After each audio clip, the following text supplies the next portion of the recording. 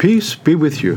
Hi, this is Father Roland greeting you on this beautiful day on the 25th of January, the feast day of the conversion of St. Paul. And it's the last day for Christian unity. So let's continue to pray for Christian unity, that all Christians throughout the world may be united in proclaiming Jesus as our Lord and Savior. Today I'd like to look at the first reading from yesterday's liturgy, which was from the book of Jonah. The book of Jonah is in the Old Testament. It's just about 3 pages, and you can read it in one setting, and it's right before the book of Micah. And it's a beautiful story of how Jonah heard the Word of God. And yesterday we celebrated the Word of God Sunday. So I thought it was very appropriate. Here is Jonah having a commission and a mission to preach God's Word to at the city of Nineveh. However, Jonah is a reluctant prophet. So instead of going by land to Nineveh, he goes by sea to Tarshish, which is like the end of the world at that time. And he's running away from God, running away from God's mission. And lo and behold, while he's on the ship, there is a storm, and the sailors on the ship, after there's some discernment, discover that it is because of Jonah's presence on the boat that there is a storm. So what did they do? They throw him overboard. And the storm subsided and everything is nice and calm. And behold, here is Jonah now swallowed up by the whale. Okay? So you might think about what does this mean for us symbolically and spiritually? Well, I think sometimes we also hear the Word of God, the higher voice. I know there are a lot of voices in our world that just try to get our attention, from the radio, the media, and radio and television, And sometimes it's hard, very difficult to hear the Word of God, And that's why the church encourages us to read the Scripture, where we sit and listen to God's Word as it is proclaimed on Sundays and throughout the liturgy of the Mass. And in our private prayer, we're called to listen to God's Word. And listening to God's Word, sometimes we are called on mission, like the great apostles before us and the great patriarchs of Moses, Abraham. They listened to God's Word, Samuel, and all the other prophets. And sometimes we go the opposite direction. And instead of following God's will, we neglect to do God's will. And so like Jonah, we may be swallowed up, not by a whale, but swallowed up. We are constricted, you might say, and we encounter this constriction. So what happens to Jonah in the belly of the whale? While he prays, he says, "Oh Lord, deliver me from this situation." And God answers his prayers, and the whale spewed out Jonah on the shore, and he's back now, and he heads towards Nineveh.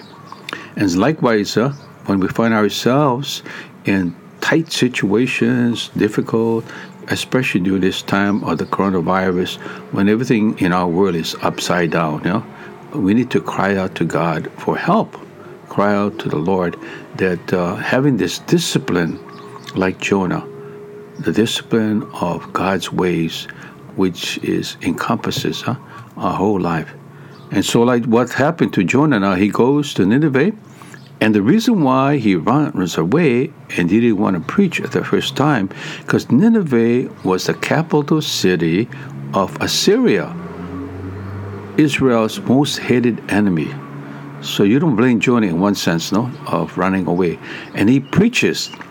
And Nineveh is such a big city, it takes 3 days to walk through it.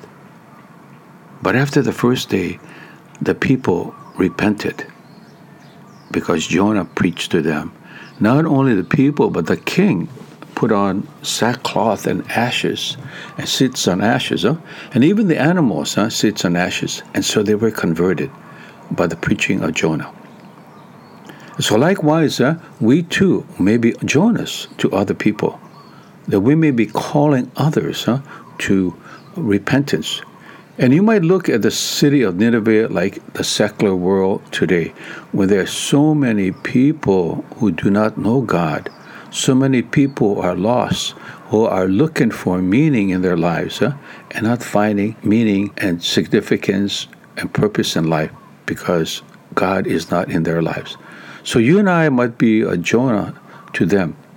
And let's pray that not only priests, brothers, sisters are called to evangelize, spread God's word, but every one of us who are baptized, we are baptized in Christ, and we're called as baptized Christians to use our gifts of our time, our talent, and our treasure like good stewards in proclaiming God's word.